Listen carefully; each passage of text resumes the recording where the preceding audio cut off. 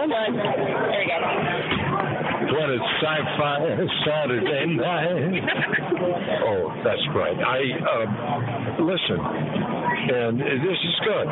Thank you for having me on. This is Adam West, and AdamWest.com. Don't forget that, AdamWest.com. We have so many goodies for you.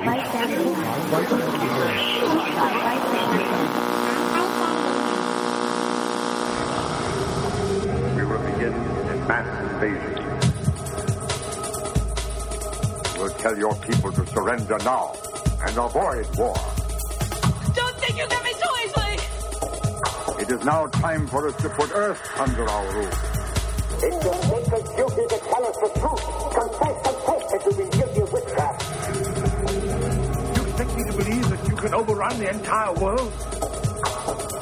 We cannot be defeated. We have never been defeated. That is the message. Yeah, they're dead. They're all messed up. Sci-Fi Saturday Night. In 2019, all Area 51 recordings of Sci-Fi Saturday Night are being enhanced with not only multivitamins, but more than 7 essential audio nutrients to help augment your listening experience. Tonight, in episode 407, we look forward with great excitement to listening to people talk. Interesting? God, I hope so. Candy floss for the ears? Absolutely. On staff for tonight's podcast are our violent audio virtuosos sitting in at the Sci-Fi Saturday Night Gaming Pavilion and Help Desk, Kriana.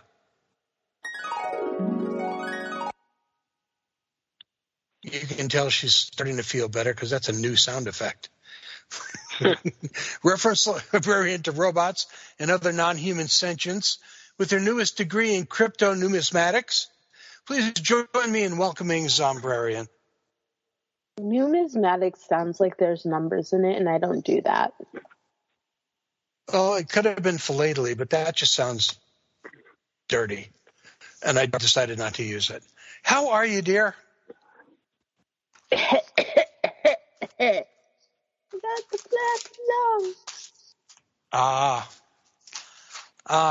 And somewhere you've... Go ahead. I didn't actually know that people did still get black lung. I thought it was I thought it was like polio, where you don't actually get that anymore. And come to find out that there's plenty of cleaning still going on. Yep. Oh, and the cat says hi.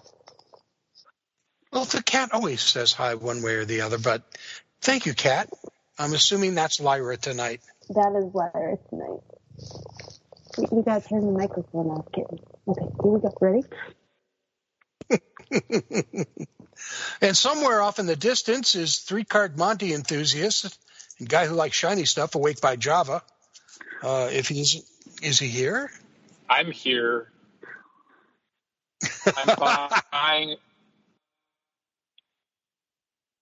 buying a euro. Oh, that sounds exciting. And hopefully you'll have a better connection while you're eating it. We will hope for the best on that.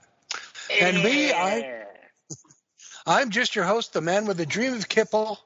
They call me the Dome. Tonight we get to talk for the second year in a row to the gentleman who's had the dream of turning Philip K. Dick his dystopian views of the world into a film festival. Dan Abella. Dan, welcome back to Sci-Fi Saturday Night for a second year. Yeah, thank you for having me again, Dome. Hey, it's always fun to have you on the show because, first of all, Philip K. Dick is a personal favorite of mine. So that wins, number one. But number two, to have a film festival that embraces the worldview and concepts and precepts that Dick wrote about is turned out to be a really wonderful thing, and is this like the third year it's been in New York? Well, actually, no. This is the 7th year History in New York. We started in December 2012. Wow. I wish I'd known about it earlier because I would have been there from the very beginning. But this year you've done something incredibly wonderful / foolish / amazing, which has turned the festival into a bi-coastal event over 2 weekends. That's right. Yes. And being even more gallant and foolish, 2 consecutive weekends so that you don't even give yourself a break in between. You finish one, fly across the country to the other, and pick up right where you left off. That's pretty much what's going on. We always end up taking on bigger and bigger challenges.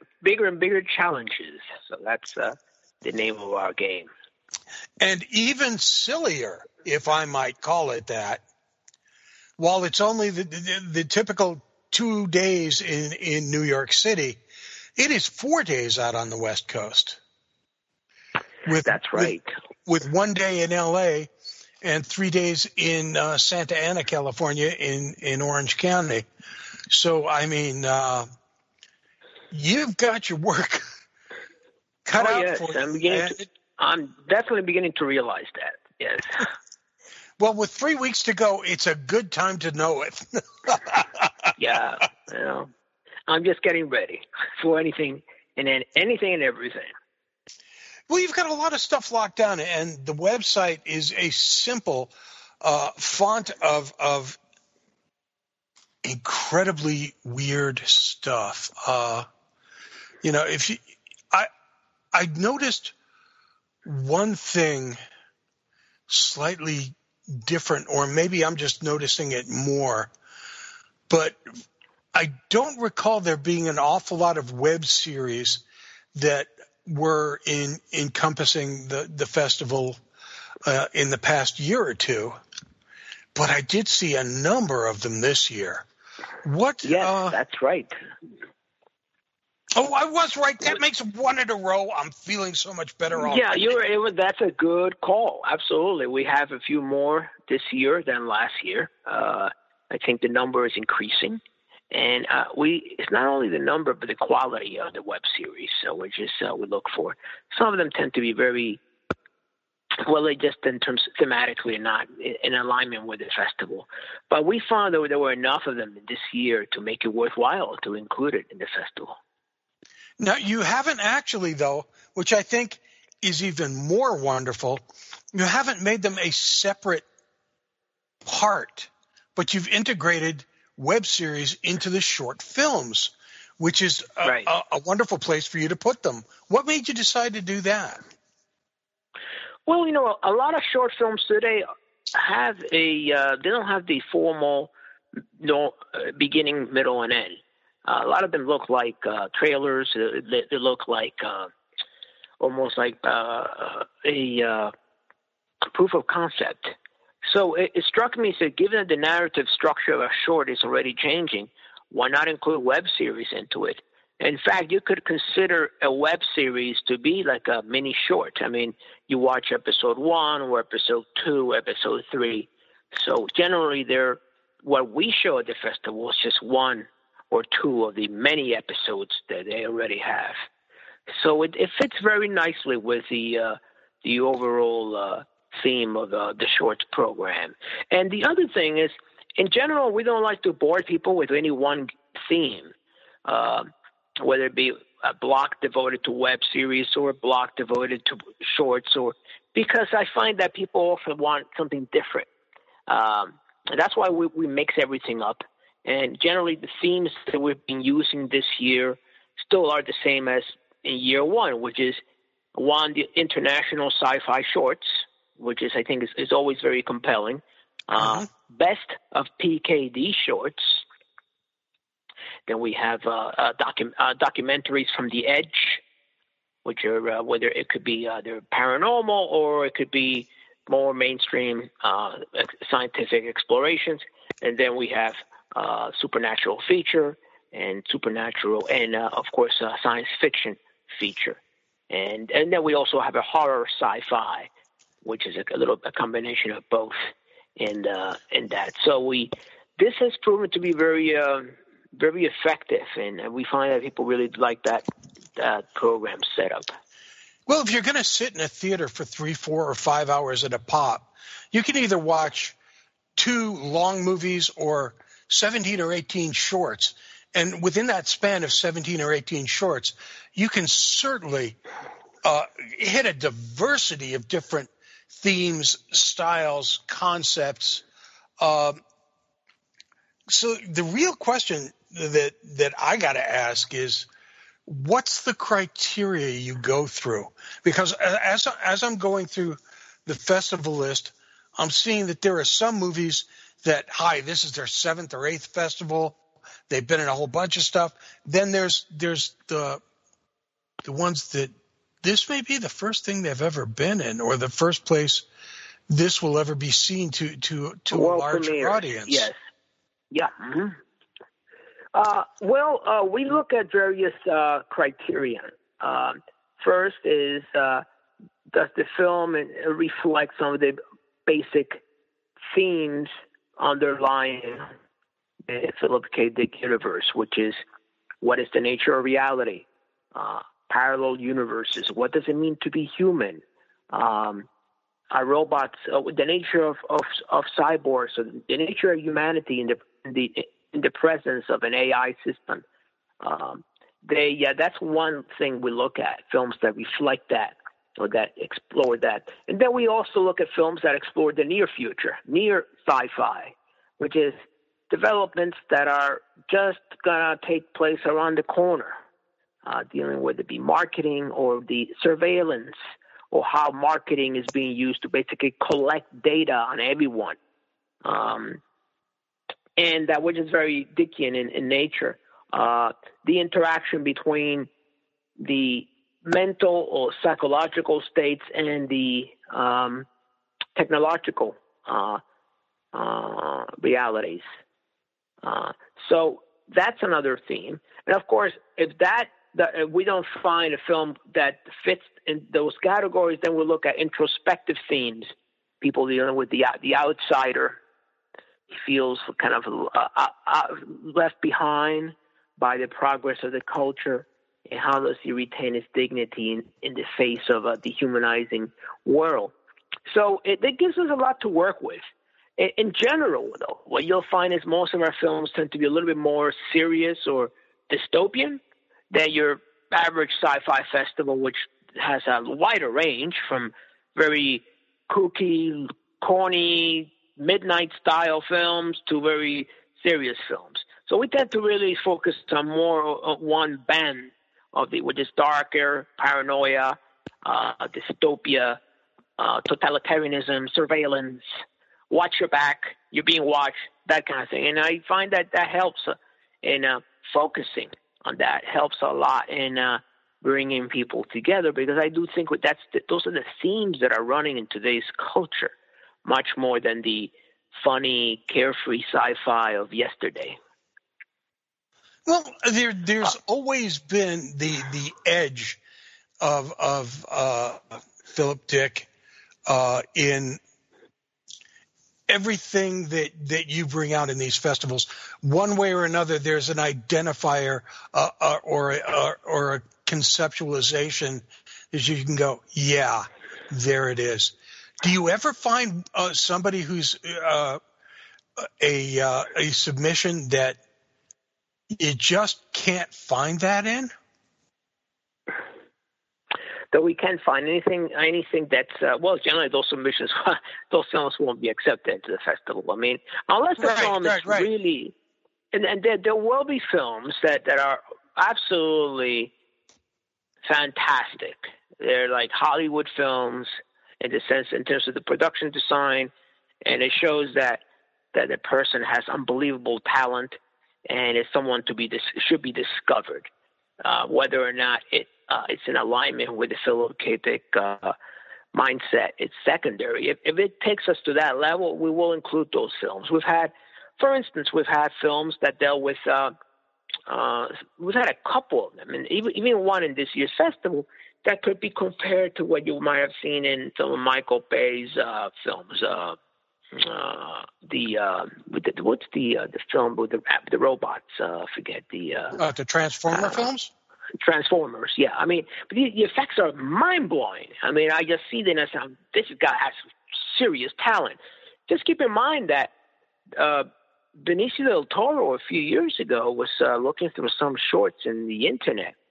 And he was very impressed with a couple filmmakers, and he went ahead and reached out to them. And I think they went ahead and made a film a few years back, one of the robot films. I can't remember now. But so we're always looking for really, really good talent. So if the talent is there, we say, well, it's a shame not to include it, even though it may not be in alignment with the dystopia or paranoia. If it's just really, really good, and the person did it with very limited budget, he should be discovered. So those are, we make some exceptions. And then occasionally we'll have some comic relief, because we find that's also helpful. We build a lot of tension through dark totalitarianism or surveillance or paranoia. Every so often you'll find you want to throw something, a left ball, so people can get a chance to release some of that built-up tension, and we bring it back. Yeah, exactly. So we bring it back with more dark films and so on. So that's how we, so you can't give them a steady diet, otherwise they'll just leave very early at the festival. So, one of the things that I've noticed over the past couple of years with the films that have been brought to the festival is that as the cost of technology has decreased, there are more and more just flagrantly independent films, some of short duration, some of medium length, some full length, completely independent films that are turning out to be absolutely amazing. Right. Mm-hmm. So with the finds that are just kind of just amazing for us to watch, it gives that person with limited money but unlimited ideas the chance to show what they have and be in the same league, in the same ballpark with these other films. That's right. I mean, good storytelling, good characterization. It cannot be duplicated with just fancy special effects. We all look at that. I mean, you got to have strong stories and how these stories reflect some of the underlying tensions that people are going through in this culture. And I see more and more films that are critical of the rampant use of iPhone and Android and how that's really turning everyone into near cyborgs. That was a few years ago. We would never see that, but now I see more. I see more films that are critical of the political climate we live in, with fake news, disinformation, surveillance, paranoia, and also of the corporate or overarching corporate thinking that's going on everywhere you go.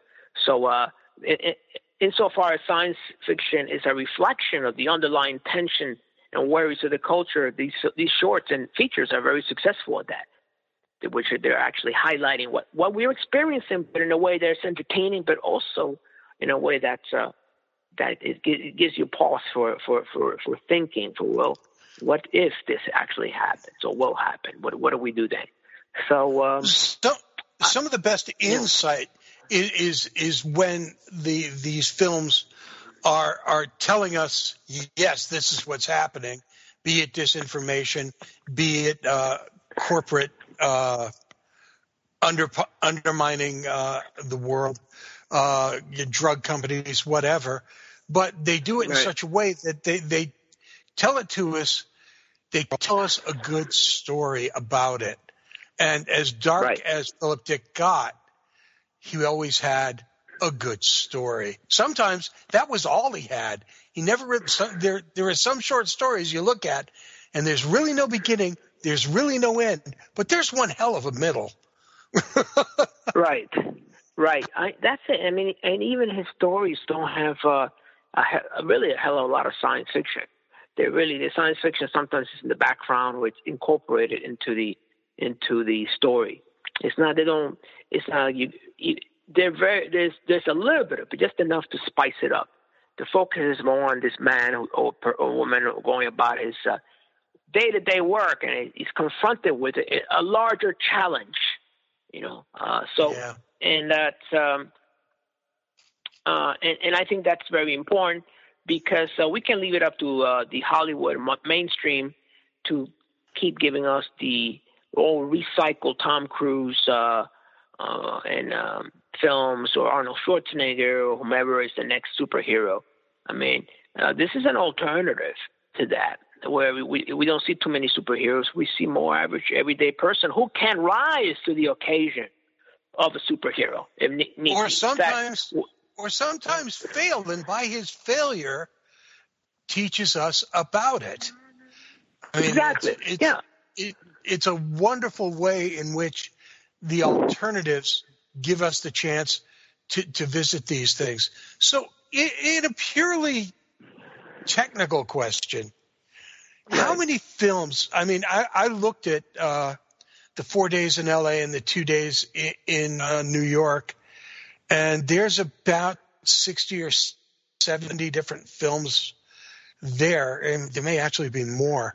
How many do you actually get in submission, and what's the process for a writer to submit a film, and what happens afterwards? Well, we get over 1,000 films any given year. The process is very simple. We have a core team of programmers that have been with us. I think most of them are filmmakers, or were filmmakers, and they sort of experience and deal with the difficulties of being a filmmaker. So we'll look at a film from different angles. If it's good storytelling, we may be forgiving if the visual effects are a bit weak, or if it's strong narrative, strong plot. Again, so we look at that as first and foremost, and second is just the visual effects. I mean, we're looking for something that's different. I mean, this year we have a good number of experimental films and features in our festival, and so that's also we open the door to people who want to play with the medium. Just like Philip K. Dick's shorts, then sometimes didn't have a beginning; they just start there, or didn't have an end. Similarly, we are open to films and shorts that have that, but have done in a way that's engaging and that tells a story.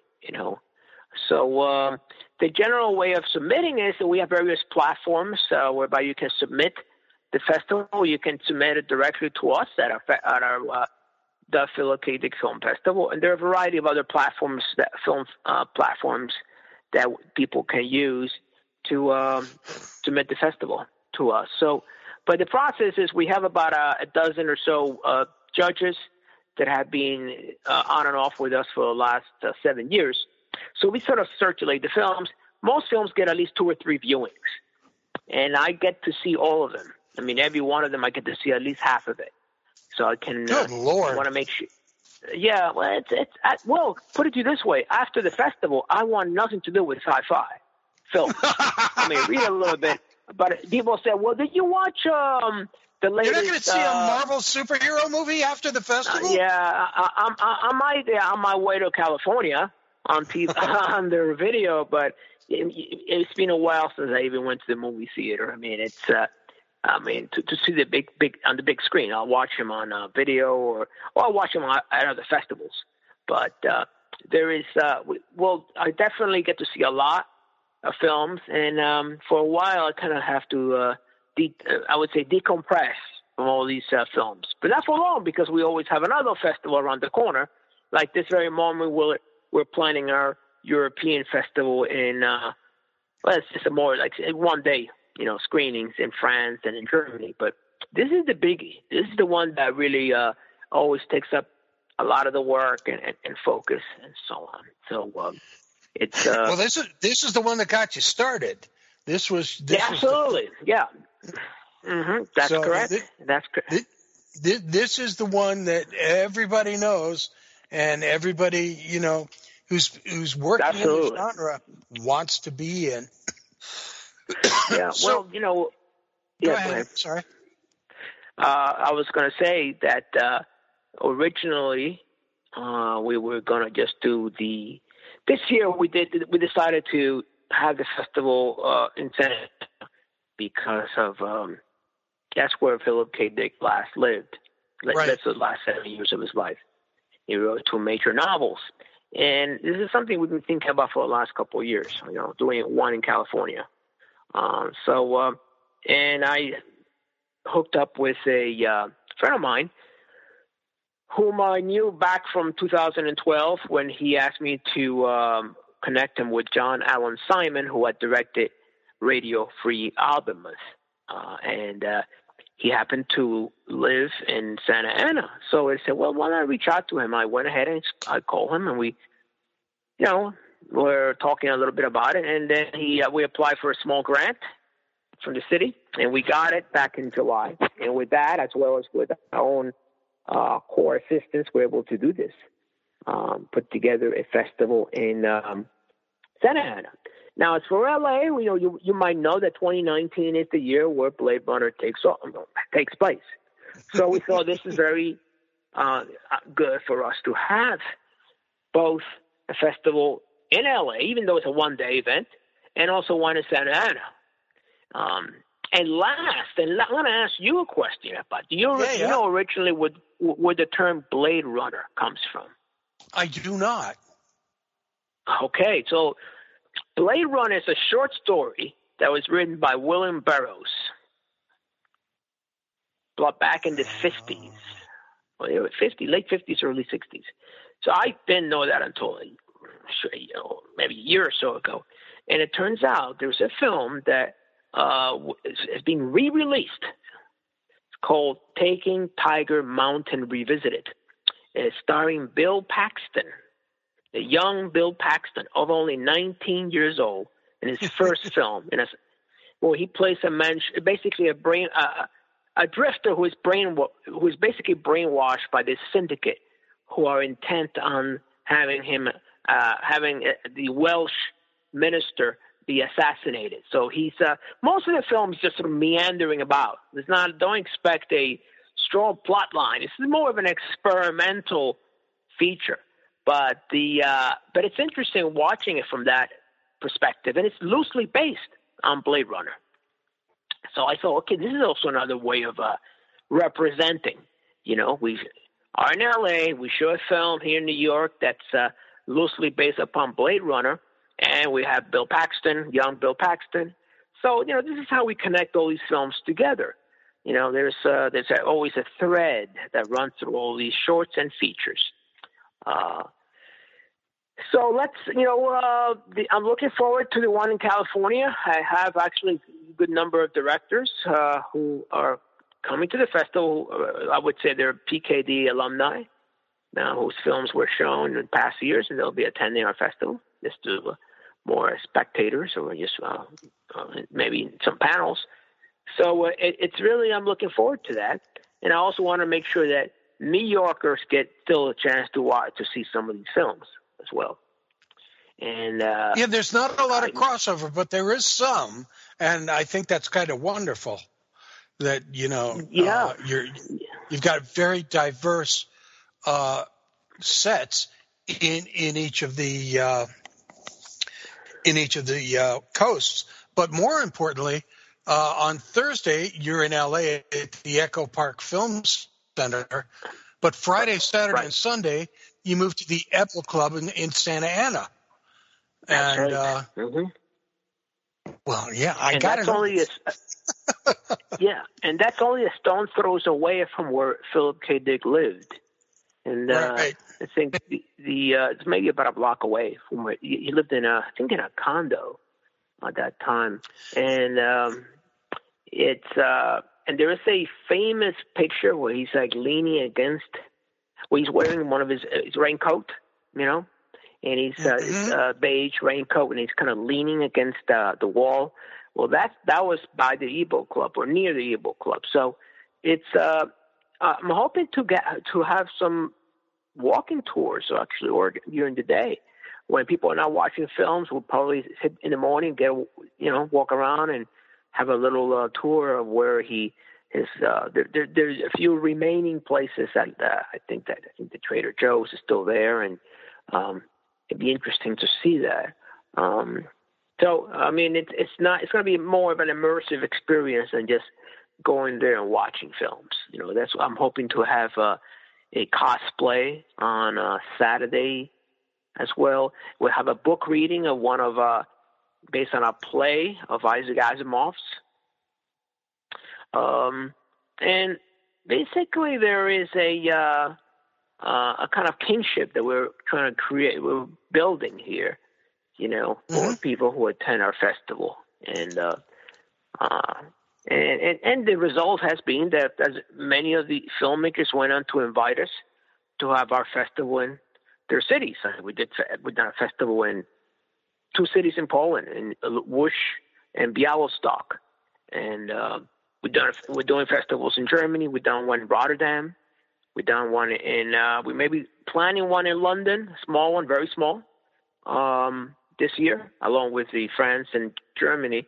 So, and this is the work of filmmakers who love Philip K. Dick, and they want to share this and have us there, and they help us promote the festival. It's a collaborative effort, which is the good thing about all this, One of the Santa Ana special events on Friday, which is March 15th, excuse me, is the first block, which is the Santa Ana Sci-Fi Short Film Filmmaker Challenge. That's right.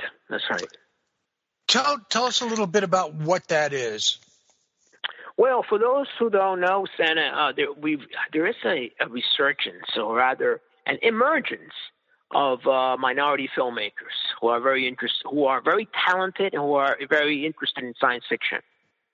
And I think Hollywood and Netflix, they're just beginning to catch on, to realize, hey, we have an untapped source of talent out there that we've been ignoring all these years. Santa Ana has it's a distress.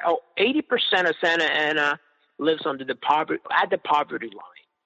So while the downtown, where most of the shops and the festival and the films are there, most of Santa Ana is not in the greatest of shape. So part of our effort to give back to the community was to create an outreach program where a challenge, a dystopian sci-fi filmmaker challenge, where we get some of the Santa Ana youth who are interested in sci-fi to put together a short and submit it to us. And the winners of that competition would be shown in opening night at the festival.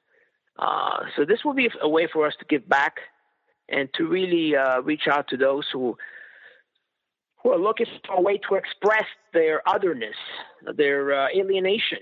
And since Philip K. Dick, it really represents I think in his life, he was the other, the outsider, I think that takes many shapes and forms. It could be an economic outsider, an ethnic outsider. It could be any group. If you feel we're not part of the mainstream is telling you all these things that you just can never be part of that feel strange. Well, film may be a way of expressing those sentiments. And, we may be tapping into that. This year I was looking at the films that were selected, and many of the films were directed by either Latino or African-American directors. And they're, our criteria is we watch at a film. I don't even know if it's directed by a woman or a man, or it doesn't matter. If it's a good film, it's a good film. Then we go out and show it. Then later, in hindsight, we say, oh my God, it's like 40% female and 30% Latino, or 30. This is really a good sign. I mean, it seems like it's not just a lot of people realize the universal message of Philip K. Dick. It's not just a small group of people. It's just more and more across. I see it across different cultures in different countries. In Poland, for example, in France, Philip K. Dick is very popular, very, very popular. Got a lot of books and a lot. In fact, I think there's a new virtual reality piece on that. So many countries really appreciate Philip K. Dick. Unfortunately, it's doing so after his death. I mean, he always felt that, at least back in '77, that Europe was a little bit more friendly to his style of writing, because it's actually, a lot of his writing it wasn't pure, it was more novelistic in nature. He was influenced by a wide variety of writers, from Borges to Faulkner to Flaubert, so on. So the list goes on. And I would say that because the speed at which he wrote and the kind of the usage of grammar is so unusual, that he might be there is a stream of consciousness to his writing. I started reading Ubik, rereading it recently, and after like page 8 or 9, I felt like a little bit dissociated. So what is going on here? So I started looking closely at the syntax, and it's just like Joyce. He plays with syntax. Instead of verbs, he might use some unusual sci-fi terminology, and I think it's because it wasn't intentional. It's not like he was set up to create this kind of a stream of consciousness. He was forced to write constantly because he was being paid by the letter, by the word, and like pennies. And yet that's why he wrote over 121 short stories, and it's like more than 41 novels in his lifetime, nonstop. And sometimes he was on speed because he had to write that fast. So clearly, when you move it that fast, your unconscious is doing the talking. Your conscious mind is barely editing, and it's just like this steady stream of unconscious stuff coming out. And well, that's how why I his short stories are so unique, because again, no beginning, no ending, but this incredibly well thought out middle, and it feels like you get dropped into something, and you ain't down in a span of like 9 or 10 minutes. Oh yeah, you dropped into a rabbit hole. All of a sudden, you're like wondering, where am I? and then you hit the floor really hard at the end. It's really there isn't heavy ego editing there. I mean, I think it's he let his unconscious do the talking. Now, in New York City, for the 2 days of the festival there, you do have all day access passes for the Producers Club on Saturday. On Saturday, I don't know. I don't see one for Thursday, but I may be looking in the wrong spot. Well, now Thursday is so Thursday, being that it's part of the Museum of the Moving Image, people can just buy the tickets directly from the museum. We do, however, we're offering a festival pass where you get to go to all the museum shorts and Producers Club. That's available. We also have an access pass for Saturday at the Producers Club.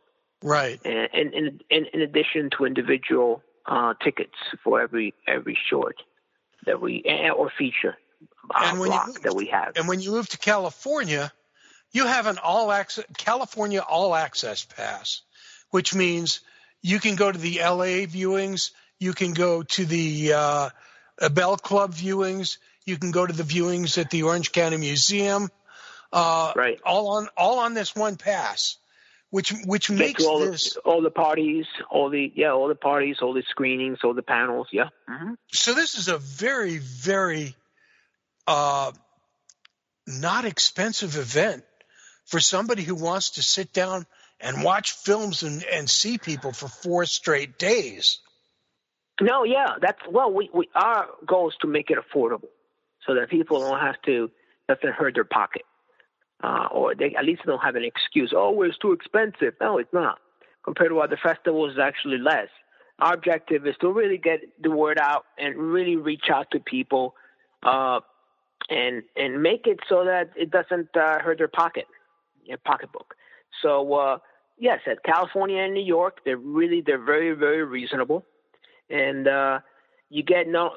I want to add that we have a special treat for both New York and California. Is that for the first time since I've done the festival, close to 50% of the filmmakers will be in attendance. Or just an absolute. I mean, I'm talking about people that are flying from Korea, Japan, Italy, UK, Germany, Ireland. It's usually in New York we reach in between 20 and 30, but this year we have close to 50 people, 50 filmmakers. Wow! And since New York is a smaller schedule, but we still have 15 or 16 filmmakers that will be present for the New York, and for short and feature, like this one with Bill Paxton. He'll be there. Tom Huckabee, he'll be there, and he can tell you all. The backstory is absolutely wonderful. How he worked with Bill Paxton and how they try to get into Morocco, and Morocco Film Authority told him, no, you cannot film Morocco. Actors from this. And he'll tell you all that. A very wonderful storyteller. And same for California. We have world premieres, and we have short film blocks. Filmmakers will be there, close to 35 in California, over 15 in New York. So chances are, any given block, you'll have most of the filmmakers present to answer questions and to be part of the discussion, because I think what we want to create is an immersive experience. It's not just you're sitting there watching films, but if you have thoughts, ideas, and you can share that with others and with the filmmaker or producer. And this was what makes that so special for this event. So it's really an unusual opportunity to meet over 50 filmmakers. Yeah. A couple of years back, a friend of mine's film, a friend of the show's film, was in the festival, and he came back with stories about how wonderful it was and how cool it was. And you literally called me like a week later and said, I'd like to come on and talk about next year's festival. And I went, well, yeah, I think we should do that. And it is just a joy, an absolute joy, to see how well this has grown and how much more important it's becoming, and the opportunities that are opening up for people to become a part of it. Daniel, this looks like an absolutely wonderful time. The Philip K. Dick Film Festival will be on the East Coast March 7th and 9th, and on the West Coast March 14th through the 17th. And this is not to be missed. Not to be missed. Thank you so much for joining us tonight. Thank you, Don, for having me. Well, another hour is coming on, and I want to thank everybody for joining us tonight. Dan Abella from the Philip K. Dick Film Festival, and Java for coming in for very briefly at the beginning, and hopefully this will be the big return of the guy who likes shiny stuff. Sci-Fi Saturday Night is the official podcast of Granite Con, Keen Comic Con, Plastic City Comic Con, booksandbooze.com, and comicarthouse.com.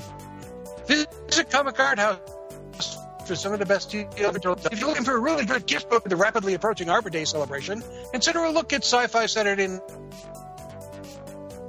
Night on Amazon and Barnes. To your family, the audiobook is now available on Audible, because that's where you get audibles.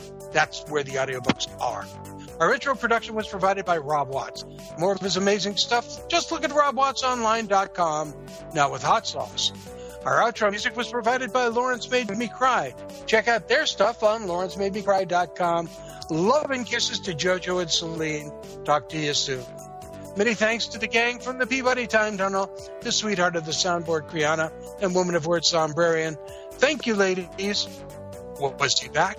We don't know, but I'm going to thank him anyway. Much appreciation, Java. This is Dome saying Terry and Jeannie, shared pain is lessened, shared joy increased, thus do we all refute entropy. We'll talk soon, Stacy. Enjoy the chaos, everyone.